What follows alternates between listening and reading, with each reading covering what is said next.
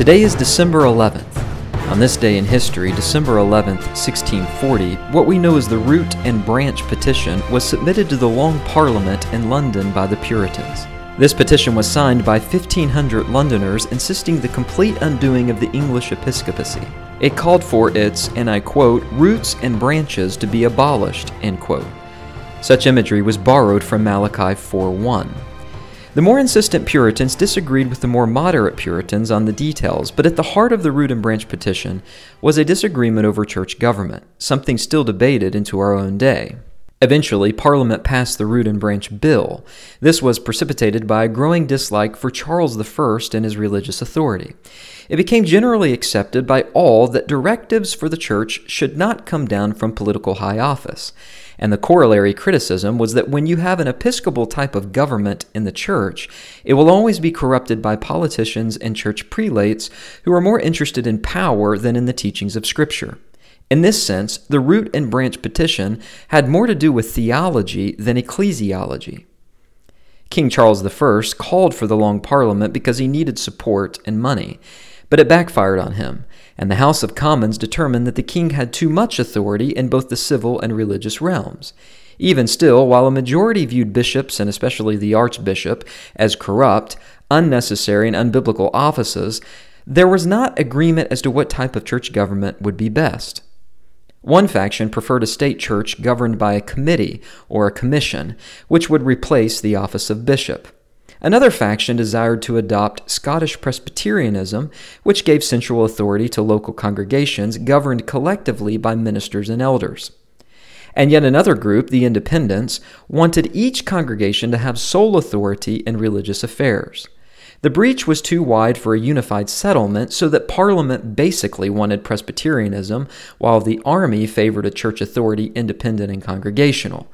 The conclusion on the matter, however, was determined by the House of Lords, who refused to accept the bill, and the episcopal form of church government remained. Anglicanism did not go away, and the result was seen eventually in Puritans migrating to the New World for religious freedom from the tyranny of governmental overreach.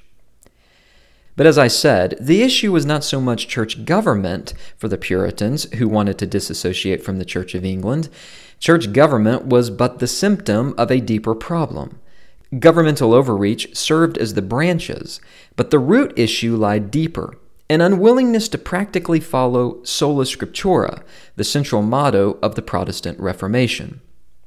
A study of the purest of Puritans, not the moderate variety, reveals an increasing frustration with gospel-professing Protestants who were more willing to adhere to the standards set by church officials above them who receive both position and direction from politicians, i.e. the king.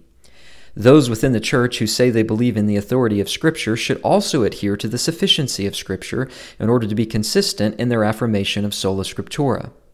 There are certain spheres of authority God has ordained. The church sphere roots its authority in the Scriptures alone.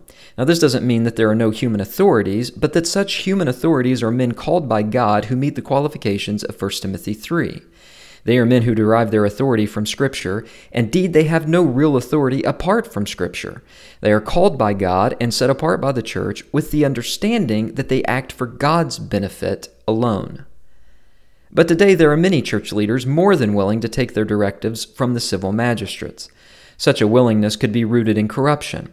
It may also be rooted in cowardice, and in some cases perhaps compromise for an unwarranted saving of face before the watching world.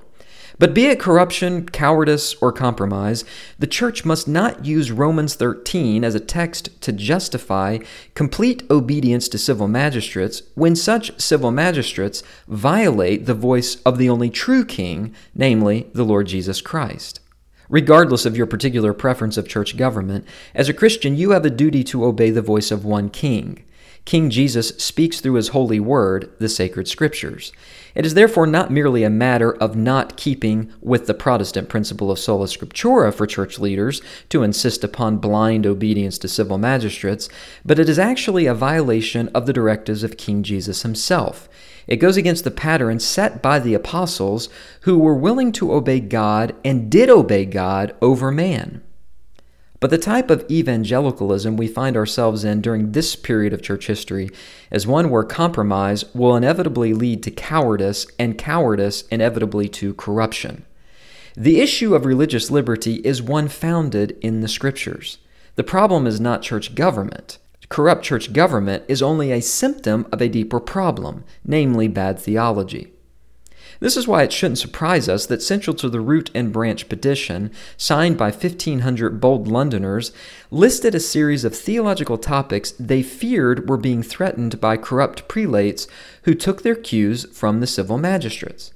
The problem, as outlined in the petition, was a growing fear that ministers were marked by a certain timidity to boldly preach truth lest they find disfavor with church prelates who answered to the civil magistrate.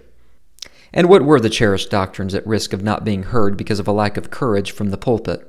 Well, doctrines such as predestination, total depravity, Sabbath observance, election.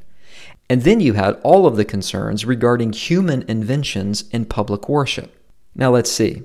How does mainstream evangelicalism match up to the timidity of the church in the 1640s, not even 150 years after the Reformation? Well, today there is no authority in the pulpit. Predestination and election are hated doctrines for the most part. Total depravity has been replaced by self-esteem and pop psychology.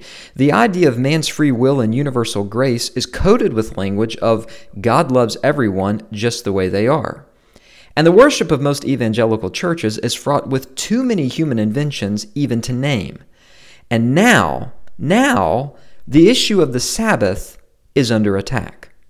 Church leaders are willing to forsake the assembling of themselves together and their churches, or if they do so, are following a list of restrictions that make gathering difficult, inconvenient, or foreign to church practice for over 2,000 years.